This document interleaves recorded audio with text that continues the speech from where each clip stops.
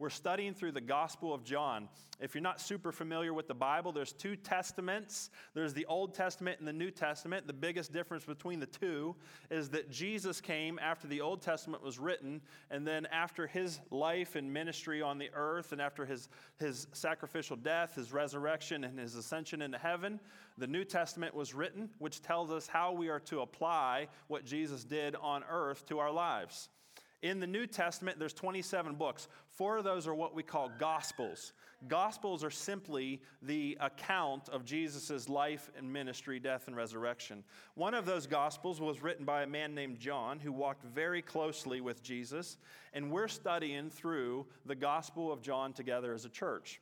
So we are in chapter 1, verses 35 through 51 today. Believe it or not, we're still in chapter 1. We've been going through the Gospel of John since the beginning of September. We are picking up the pace now. We started pretty slow because of some of the content in the first few verses, but we're going to take a big chunk today in verses 35 through 51. Please follow along as I read. The next day, John was standing with 2 of his disciples. When he saw Jesus passing by, he said, "Look, the Lamb of God." The 2 disciples heard him say this and followed Jesus. When Jesus turned and noticed them following, he asked them, "What are you looking for?" They said to him, "Rabbi," which means teacher, "where are you staying?" "Come and you'll see," he replied. So they went and saw where he was staying. And they stayed with him that day. It was about 4 p.m. Andrew, Simon Peter's brother, was one of the 2 who heard John and followed him. He first found his own brother Simon and told him, "We have found the Messiah," which is translated the Christ. He brought Simon to Jesus. When Jesus saw him, he said, "You are Simon, son of John. You will be called Cephas," which is translated Peter. The next day, Jesus decided to leave for Galilee. He found Philip and told him, "Follow me." Now Philip was from Bethsaida, the hometown of Andrew and Peter. Philip found Nathanael and told him, "We have found the one Moses wrote about in the law, and so did the prophets, Jesus, the son of Joseph from Nazareth." "Can anything good come out of Nazareth?" Nathanael asked him. "Come and see," Philip answered. Then Jesus saw Nathanael coming toward him and said about him, "Here truly is an Israelite in whom there is no deceit." "How do you know me?" Nathanael asked. "Before Philip called you, when you were under the fig tree, I saw you," Jesus answered. "Rabbi," Nathanael replied, "you are the Son of God. You are the King of Israel." Jesus responded to him, "Do you believe because I told you I saw you under the fig tree? You will see greater things than this." Then he said, "Truly I tell you, you will see heaven opened and the angels of God ascending and descending on the Son of Man." Let's pray. Jesus, we look at your word today, and specifically we consider your response to those who came to you seeking, those who came to you intrigued by what they had heard, wanting to know more, those who came to you hopeful for a Messiah, a Savior, a Christ, one who could deliver them, perhaps one who could set them free. We want to look closely at your words and how you responded and consider how those words might apply to our lives today. So I pray that you open our hearts and open our minds and let us see you today. In your name we pray. Amen. All right, so you've got the Gospel of John. The Gospel of John basically is John's, not only his account of Jesus' life and what he did, but he's come to a conclusion about who Jesus is. And he doesn't keep that a secret. He tells us at the end of the book why he wrote this whole book. He says, "I wrote this book." He says, Jesus did many other signs, but I wrote these down so that you might believe that he is the Son of God, and that by believing in him, you might have life in his name. That's why John writes the gospel. He wants us to believe something about Jesus, that he is the Son of God, and he wants us that to, by believing, have eternal life in his name. Those are his goals. And so we should expect, if that's his goal, that throughout his book, that he's going to be making the case that Jesus is the Son of God. And that's exactly what he does. So what he does is he presents a series of witnesses, eyewitnesses to Jesus, who all basically come to the same conclusion, that Jesus is the Son of God. And then he tells us about a series of miracles or signs that Jesus does to confirm to those witnesses and to everyone else that he is indeed the Son of God. And so John has presented to us his first witness, John the Baptist. Now, John, the gospel writer, and John the Baptist are not the same person. But he's presented to us earlier in chapter 1, John the Baptist, who says this is the Son of God. In fact, at the beginning of our passage, verse 35, he says, again, this is John the Baptist in verse 35. Look, the Lamb of God. Now, I'm not going to repeat everything I said last week about the Lamb of God, but that's very significant language. John the Baptist is making a very bold statement about Jesus. And so now John, the gospel writer, calls his next witnesses, and we meet them in this passage. We meet Andrew, who not only sees Jesus, but he goes and tells his brother Simon, who becomes Peter, that we have found the Messiah. That's his testimony. Okay, so if John is calling people to the witness stand, and the next person he calls is Andrew, and the question is, who is Jesus? Andrew says he's the Messiah. That means he's the one that's written about all throughout the Old Testament, who is to come and who is to save his people. The next person he calls to the witness stand is Philip. Philip, of course, went to Nathanael, and he says, we have found the one Moses wrote about in the law.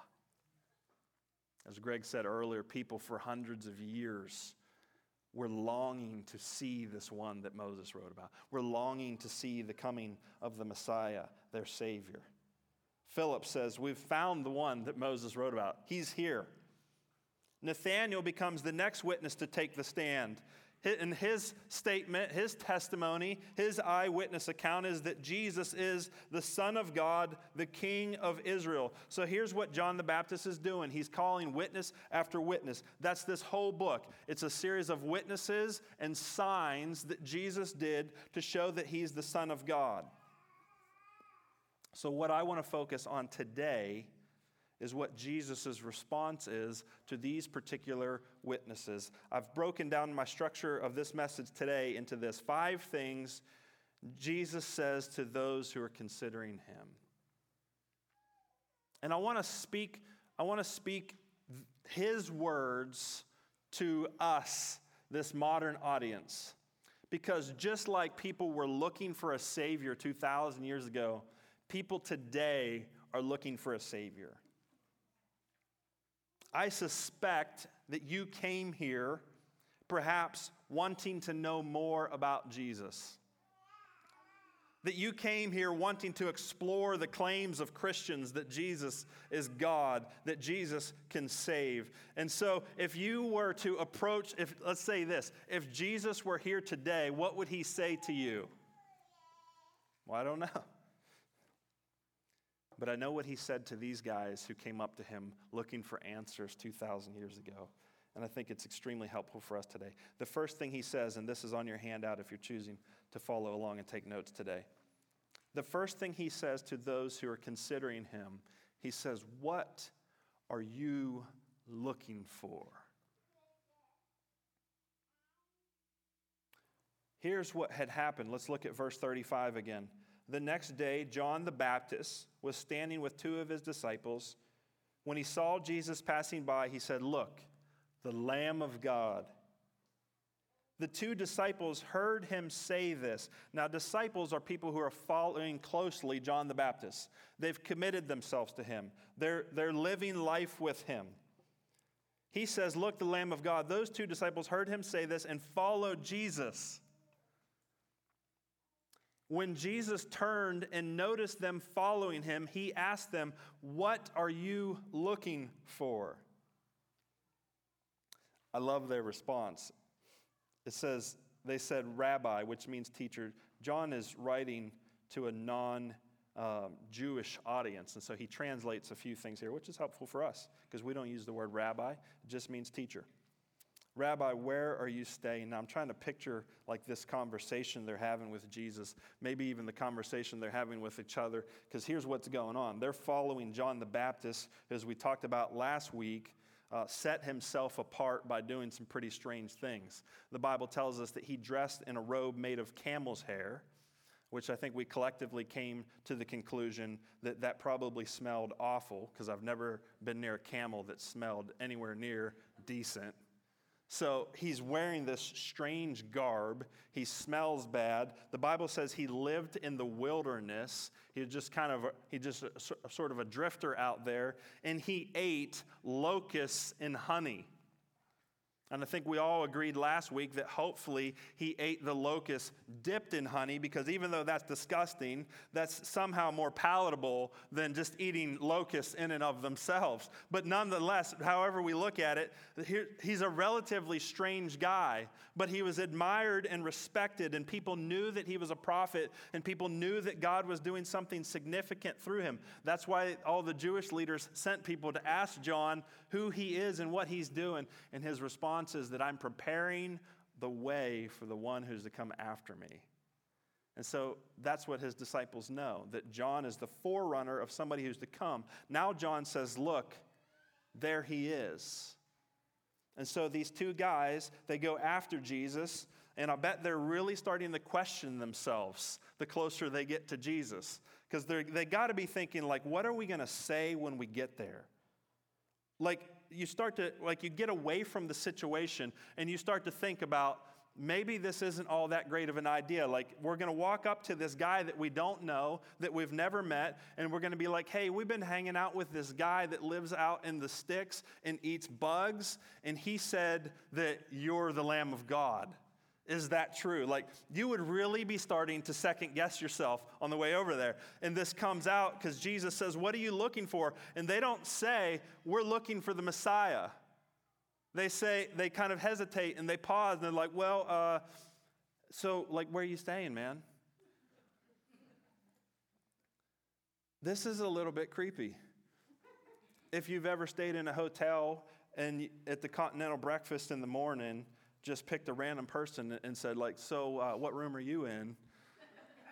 You understand a little bit of the awkwardness of this question, right? Where are you staying? Like, I don't know which one of these two said that. Did the other one hit him? Like, dude, what are you doing? Like, you can't say stuff like that. Where are you staying? Jesus asked this probing question. What are you looking for? Now, I don't want to make too big of a deal out of this. I don't want to over-spiritualize this question, but I think it bears a little bit of reflection here, that we stop and we understand that everybody who comes to Jesus is looking for something. Everybody who comes to Jesus is in search of something. If you came to church today, you're here for a reason. There's something that you want. And if you're looking a little bit past even coming to church and you realize that coming to church is really about approaching Jesus and trying to get near to him and to understand him and to have a relationship with him, then you understand that there's something motivating that. There's something you need from him. So what is it? What are you looking for? Well, Jesus answers them. They say, where are you staying? And the next thing on the handout that you see is his response is, come and see. So people then and now come to Jesus seeking something, in need of something, and Jesus' response then and now is come and see. Let's pick it up in verse 39. He says to them, come and you'll see. So they went and saw where he was staying, and they stayed with him that day. It was about 4 p.m. And then listen to what happens next, because you understand when we're reading these accounts of Jesus' life that we're not given all of the information. We're not given every detail. At 4 p.m, they ask him, can we come stay with you? And he invites them to. And then sometime later, let's pick it up in verse 40, Andrew, Simon Peter's brother, was one of the two who had heard John and followed him. He first found his own brother Simon and told him, "We have found the Messiah." So something happened. They approached Jesus. "Hey, where are you staying? Come and you'll see." And then something happens that causes Andrew to go to Simon, his brother, and say, "Look, we've found the Messiah." Maybe it was just John the Baptist's testimony. We don't know. But it seems safe to assume that there was more to this story, that Jesus did something that convinced them. I can attest to this same process in my own spiritual journey, let's say, where I knew things about Jesus, but it wasn't until I, out of my own desire, from a need that I had in my own heart, came to Jesus seeking him, that I began to believe for myself that what others had said about him was true. When you come to Jesus and he plays this game and he invites you to come along, you can anticipate there'll be a point in that relationship somewhere where you go, "You know, I came to you because of what other people said, but now I believe because I have seen myself." So he finds his brother Simon. He told him, "We've found the Messiah," and he brought Simon to Jesus. When Jesus saw him, I'm in verse 42, he said, "You are Simon, son of John. You will be called Cephas," which is translated Peter. So the first thing that Andrew wants to do once he meets Jesus and recognizes him for who he is he wants to bring somebody else to do the same. And that's, I don't want to get ahead of myself, but that's what we all should do. Like when we meet Jesus and become convinced of who he is, the natural progression is that we should want others to see. But let's just stop and think about this, because what did Andrew see? He didn't just see where Jesus was staying, because that was never really his question. Like, it's what came out of their mouths. Where are you staying? But you understand that's not really what they're interested in. They didn't just see where he was staying, but they saw who he is. He is the Messiah. John never tells us where Jesus was staying because it's irrelevant. Sometimes the first question we ask Jesus isn't really the issue. That it just sort of getting us into the conversation, and that's okay. And so you may have come looking for Jesus, let's say, for any number of reasons. But deep down, what you really need to come to find out is who he is. Not where he is, but who he is. So then Peter comes and he sees Jesus too. Jesus even gives him this new name, which it's not just like a nickname, it's a declaration of who he's going to become. It's a declaration of what Jesus has in store for him. It's Jesus is speaking to the plan that he has for him. There's nothing wrong with his old name, Simon. It's not that Jesus is just handing out nicknames. He's saying, I've got a plan for you. I've got a purpose for you. Because Cephas, or Peter, means rock. And a little bit later on in their relationship, Jesus is going to come back to that name that he gives him, and he's going to talk about Peter's role in establishing the church within the first century, and all of a sudden it's going to make sense. Oh, that's why you call this guy Rock, because you're going to build upon him. And so Jesus isn't just giving him a new name for the sake of a new name. He's giving him some insight into the purpose that he has for his life. When we come to Jesus and we discover who he is, it begins to change and shape the purpose of our lives. Our identity begins to be transformed by our relationship with him. Our purpose in life begins to take on the shape of his purpose for us.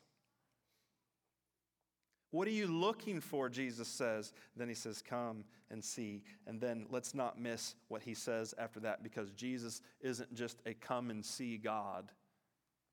The next thing that he says, and you'll see this on the handout, is follow me.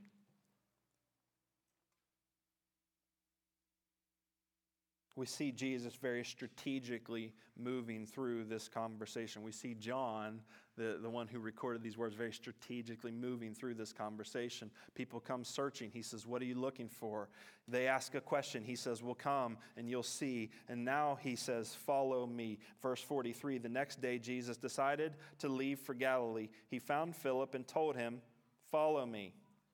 Now I can come back to this maybe. Now Philip was from Bethsaida, the hometown of Andrew and Peter. Philip found Nathanael and told him, we have found the one Moses wrote about in the law, and so did the prophets, Jesus the son of Joseph from Nazareth. Can anything good come out of Nazareth? Nathanael asked him. That's a great question. And then what does Philip do? He says, come and see. Who is he mimicking here? Jesus. He's already picking up on this thing. Like, I come to Jesus, I figure out who he is, and then I start to do the things that he does. That's what it means to be a follower of Jesus. Philip is already picking up on this. His answer, can anything good come out of Nazareth? Now that's what's really interesting about him asking that question is he's about to meet Jesus. And so the last thing you want to do before meeting somebody new is insult them before you even meet them, because that's sure to come up when you meet them. He says, can anything good come out of Nazareth? I don't want to get myself in trouble here. Is anybody here from Creighton before I make this next statement?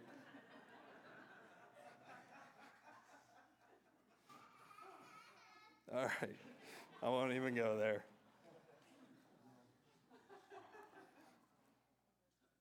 So I'm from Kittanning. Many of you know that, but I'm from a part of Kittanning called Wick City, and that my family goes back in Wick City. That's where my grandfather grew up. I grew up in a house about 100 yards away from where my grandfather and his many siblings grew up. And Wick City sort of has this reputation of being, let's say, not the nicest part of town, right? And so I relate to this. You know, when you grow up in a place like that, you're sort of defensive. You want to defend your town, and you want to defend the people that you grew up around. And so when Nathanael hears, he instantly insults anybody who comes out of Nazareth with this question. He's about to find out the real answer. Can anything good come of Nazareth? Philip says, come and see. That's because following Jesus means doing what Jesus does. Jesus invites people to come and see. His followers invite people to come and see.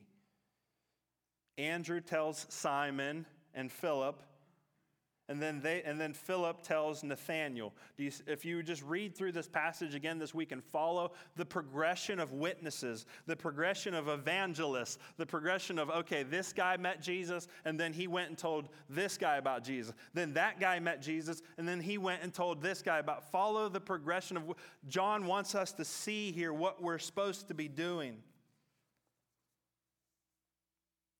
If we're going to come and see who Jesus is, the next thing that we need to do is that we need to begin to follow him. Following him means doing what he's doing. I think for the majority of people who identify themselves as Christians in, let's say, in our country, in this culture that we live in, there's no concept of what it means to follow Jesus. That to be a Christian is merely to believe a certain set of beliefs about God and the world and Jesus and all of that. It's simply to affirm with your mind that those things are true, and that's where it ends. There is nobody in the Bible that validates that idea of Christianity. When people come to Jesus and believe in him, they without exception, begin to follow him and do the things that he does. And we need to think of Christianity in that way. If you're going to say you're a Christian, and you don't have to say you're a Christian. If you don't want to identify as a Christian, that's fine. But if you're going to identify yourself as a Christian, then it's time that you start following Jesus the way he's always asked every believer to. What are you looking for? Well, come and see. Now follow me.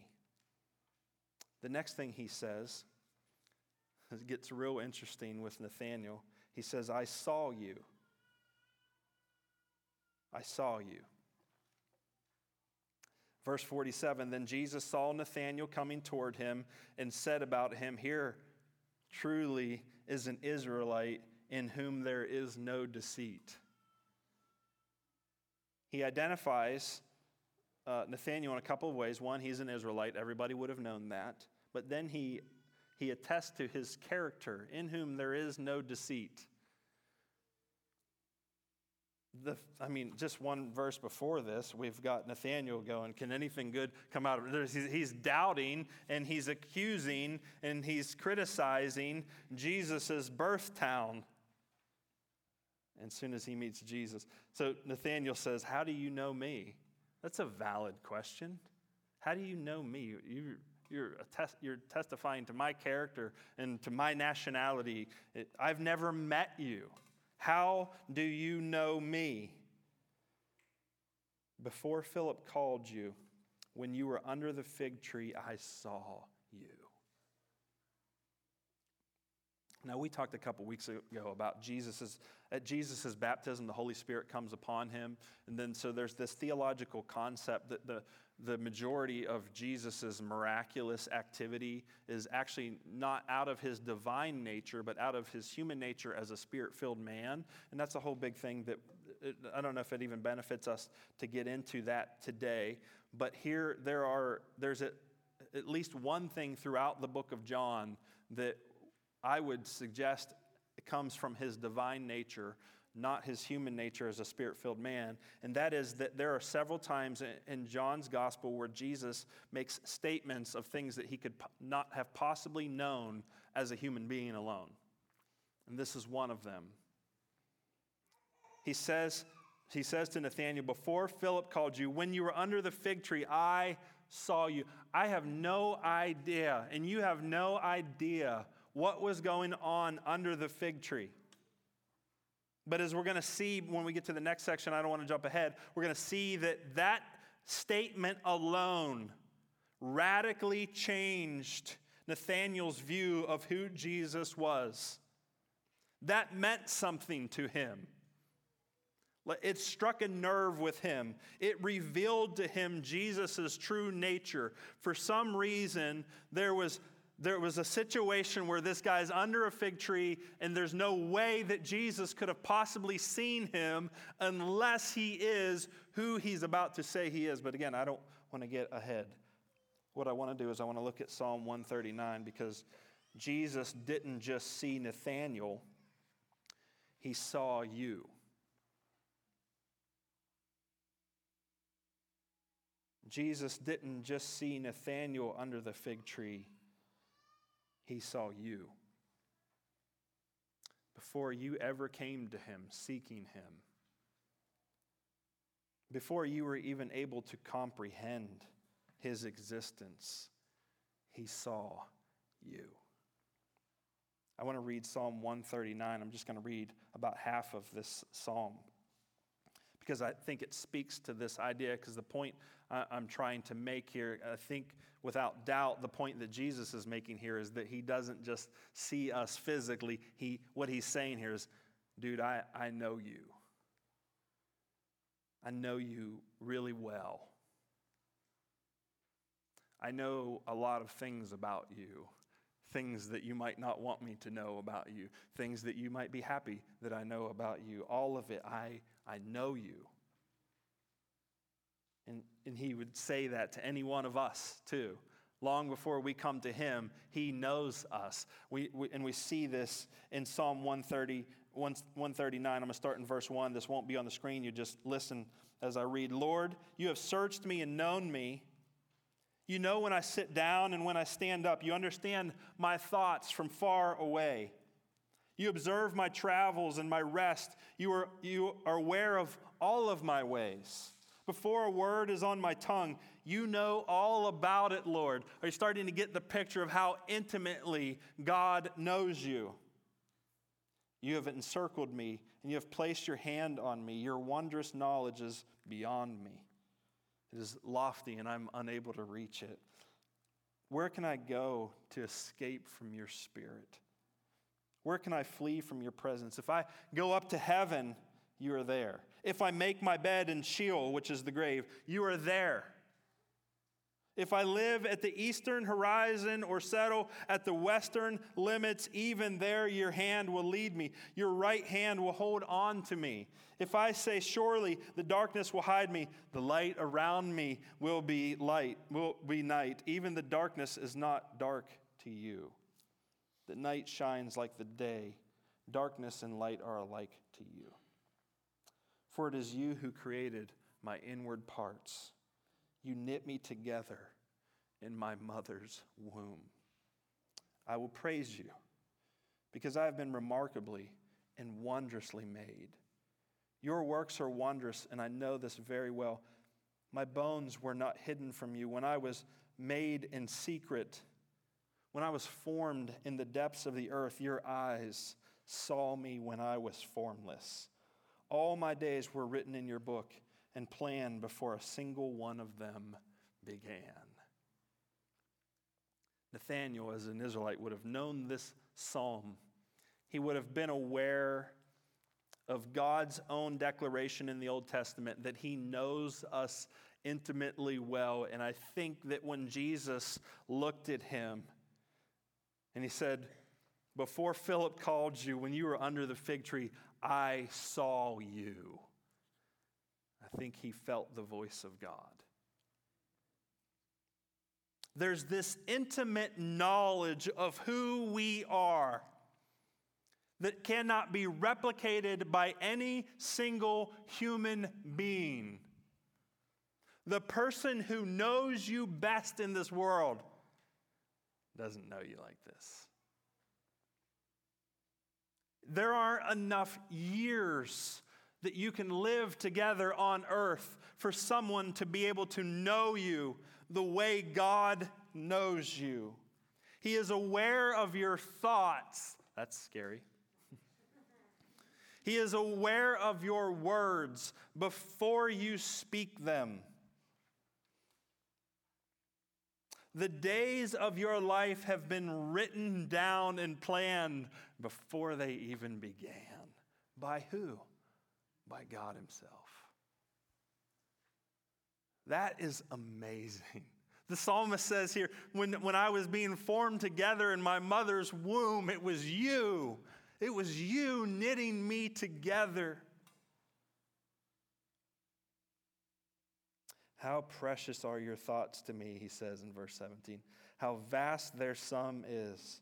If I counted them, they would outnumber the grains of sand. When I wake up, I am still with you.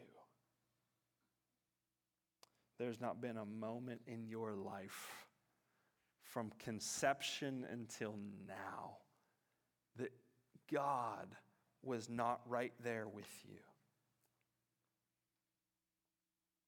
So he meets this guy, Nathanael, who was just busting on him a minute ago, and he says, I see you.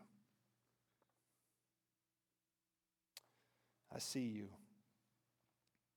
To those of you who came looking for Jesus today and wondering what Jesus might say to you if he were standing in my place today, I don't know. I can't tell you everything he might say, but I can tell you for certain that he would say, he sees you. And whether that comforts you or terrifies you, I guess largely depends on how you see him and what you believe about him. which is the next thing that I want to say, that out of these 5 things that Jesus says to those who are seeking him, here's the next one that I want to lay down, actually the last one. You will see. So Jesus begins with this probing question of, what are you looking for? What do you need? What do you want? Why are you here? Of all the things you could have done, let me speak to those disciples 2,000 years ago, to these 2 men, presumably Andrew and John, though John never identifies himself in this passage, but that's my best guess that this is Andrew and John who actually who's writing these words down, right? Andrew and John, or whoever they were, these 2 guys who come up to him, what do you need? What do you want? What are you looking for? Why, of all the things you could be doing today, why did you come to me? Why are you interested in me? Why are you here? And I'd say to all of us here today, what is it you're looking for? Why do you come to church? Why bother? Why did you get out of bed and come here today? What is it that you want from Jesus? What is it that you need from Jesus? What is it that you hope to get from Jesus? Well, he opens the door wide open. He says, come and you'll see. Come and you'll see. But it's a trap. Because if you come and you see, he's going to ask you to follow. And that can be tough. That can be difficult. That can mean that you give up things. That can mean, just like Peter, who gets a new name to help him understand how much is going to change. Imagine I'm 39 years old. I've been called Fred my whole life. Like, if you started calling me something different, I don't know that I have the capacity to process that. Like, if nobody called me Fred anymore, but you just started calling me something else, I've been Fred. That's my identity. I've been Fred my whole life. Jesus says, a lot is about to change in your life, Simon. I'm going to help you get ready for that by giving you a new name. I can honestly say, if I look back to my life before I began to follow Jesus, before I came to Jesus and met him, I really do think I am a different person. And I guess that's the way it's supposed to go, that he changes us for the better, for good. He says, come and you'll see. And then if you come and you see and you stay, he says, all right, follow me. And you got some work to do. But here's the good news. With that challenge and with all of the difficulty that comes with following him, is we get a Savior who sees us, who knows us, and who loves us. Loves us beyond the love that anybody else has ever loved us with. And then he says, something really cool is going to happen to you. You will see. Okay, let me get into this. Verse 49. Rabbi Nathanael replied, you are the Son of God, the King of Israel. Again, I said this earlier. When Jesus said to him, I saw you under the fig tree, that meant something to him. Guys didn't just go around saying stuff like this. Like, you just wouldn't say that. If you we've all had this experience where you meet somebody new and you're kind of impressed with them. You think they're cool, or you think they're intelligent, or you think they just have this charisma about them, and you walk away kind of like talking about them, and you're excited that you have met them. But you don't just go, oh, he's the Son of God, the King of Israel. You don't just throw out statements like this. When Jesus said, I saw you under that fig tree, something went off in his head. There's only one person who could say that to me. There's only one person who could have seen me. There's only one person who could know me like this. You are the Son of God, the King of Israel. Jesus responded to him, this is beautiful. Do you believe because I told you I saw you under the fig tree? You will see greater things than this. And then he said, verse 51, truly I tell you, now this doesn't come out in English because in English we have one word for you singular and it's the same word for you plural, and it's you. I mean, sometimes we say things like yins and y'all and yous guys and stuff like that, but generally in written English we just stick with you, right? And so, but what is actually in the Greek here, he says, truly I tell you, and it's you plural. So now he's been speaking one-on-one with Nathanael, and now he wants everybody to know this. Everybody who's begun to gather around him and wanting to follow him, he says, I tell you, you will see heaven opened and the angels of God ascending and descending on the Son of Man. What Jesus just did in a few words is he tapped into some language that they had in their culture that meant they were about to see something revealed to them from heaven. I don't know that they literally saw angels of God ascending and descending and heaven opened. I think that's just figurative language that in their culture and in their lingo meant God is now revealing something really important to you. It sort of goes back to this is Old Testament language, this idea of angels ascending and descending. The other place that we see that in Scripture is with Jacob, who was the father, basically, of Israel. He has 12 sons, and they become the 12 tribes of Israel. Jacob himself has his name changed. Again, this is like something God does sometimes. He has his name changed to Israel. But Jacob had this experience one time where he was traveling, and he went to sleep at night, and then he had this dream, and he saw a ladder that went up into the sky, and he saw angels of God ascending and descending. And he woke up, and what the conclusion that he came to after seeing that in his sleep, having this vision, the conclusion that he came to was that God was in that place.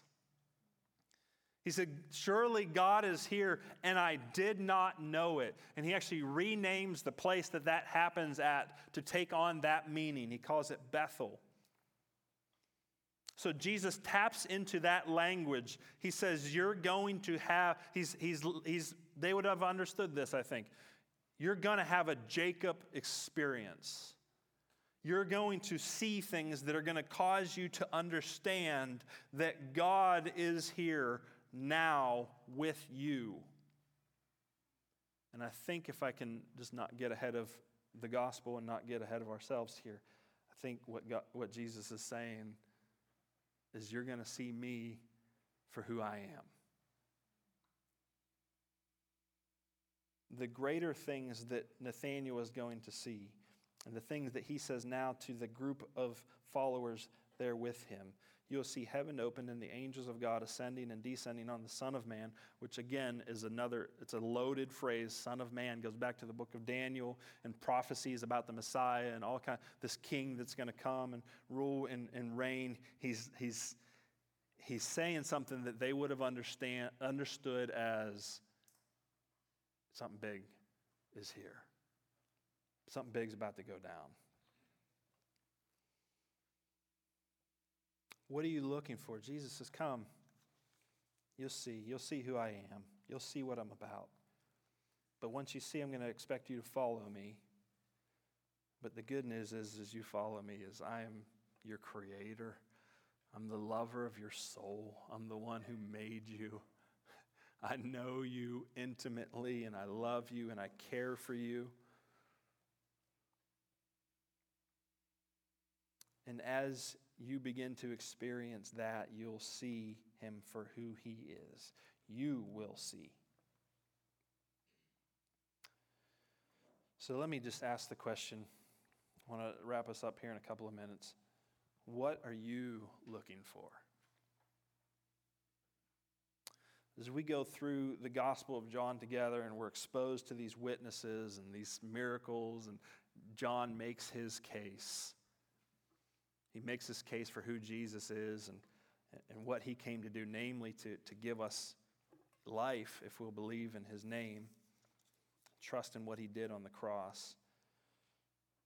I want you to be asking yourself this question. What am I looking for? Why am I bothering with this? Why do I want to know who Jesus is? Why do I care what this book says? And if I could help you in case you're struggling with that, I think what you're looking for is what we've all been looking for from the day that we were born. To know the God who created us, because it has been placed in our being, this longing, this desire, this need to know Him. You aren't truly alive. You aren't truly who you're supposed to be. You haven't truly figured out this world until you come into the right and proper relationship that Jesus Christ of Nazareth came to have with you. That's the case that John's making from his gospel. If you want to live, if you want to truly live, not just exist, not just go through the motions, not just hope that, somehow this all works out and there's something better for me at some point, that, someday I'm going to die and I don't know what happens after that, but I hope it's good. If you want something more than that, if you want to know who you are, why you're here, and who God is, you got to come to Jesus. You got to come and see. And you got to follow Him. And you got to experience for yourself that He knows you, and that He created you, that He wants you, that He loves you. And then you will see. I want to ask the worship team to come up. I want to ask you all to close your eyes. Let's just begin to prepare our hearts for prayer. And I don't want to rush through this. I'm not in a hurry to get through prayer, because these are important things that Jesus says in this passage. He's making statements that maybe on the surface don't seem like a lot, but if we allow ourselves to experience the truth of what He's saying here, and who He's saying He is, and who others are saying He is, that has life-altering implications for us.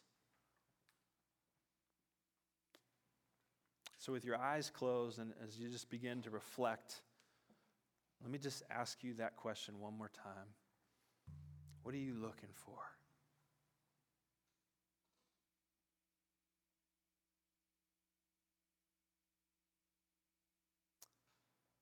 I think you'll find it in Jesus. In fact, I know you will, because I did. Andrew did. Philip did. Simon did. Nathaniel did. John the Baptist did. John the Gospel writer did. The list goes on and on and on. For the last 2,000 years, people have been approaching Jesus. Perhaps sort of like Andrew and John. They heard something that sounded good, but they weren't sure. And they really didn't even know what to say or how to ask the question. And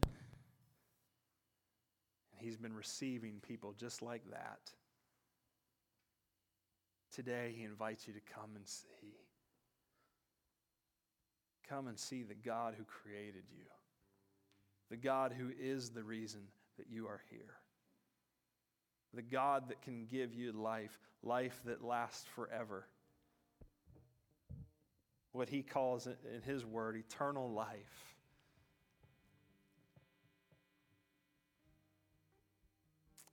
Would you commit the next few weeks to coming back here to hear more of this gospel, to hear more of this book? Would you perhaps even commit to reading it on your own, to opening the Bible? You can, if you don't have one, you can find it anywhere online. And read the Bible for yourself. Read this book of John to explore more of who He says Jesus is. I want to invite you to that. I want to invite you to come and see, to come explore these claims with, because it's going to get real good over the next few weeks as we get more into what John had to say in his gospel and the witnesses and the signs that he presents to prove beyond doubt that Jesus is who he says he is. Let's pray together. Father, as we just reflect on these important words and these expressions, these statements, and this question that Jesus puts out there to those who come to him seeking, as we reflect on what that means for our own lives, God, would you create a hunger in us to know you, to experience you through your Son Jesus, to come to believe. And for these guys, it didn't take long, but maybe for some of us, that process is going to look a little bit longer. But I pray that, God, that you would just keep bringing us back to you, to get to know you, to know the God who already knows us. Maybe the God who we've even put our foot in our mouths, like Nathaniel did, and said some things that we feel kind of silly about now that we see you. The God that perhaps some of us have just outright rejected. The God that some of us who, because of the pain that you've allowed to happen in our lives, we said it can't be true.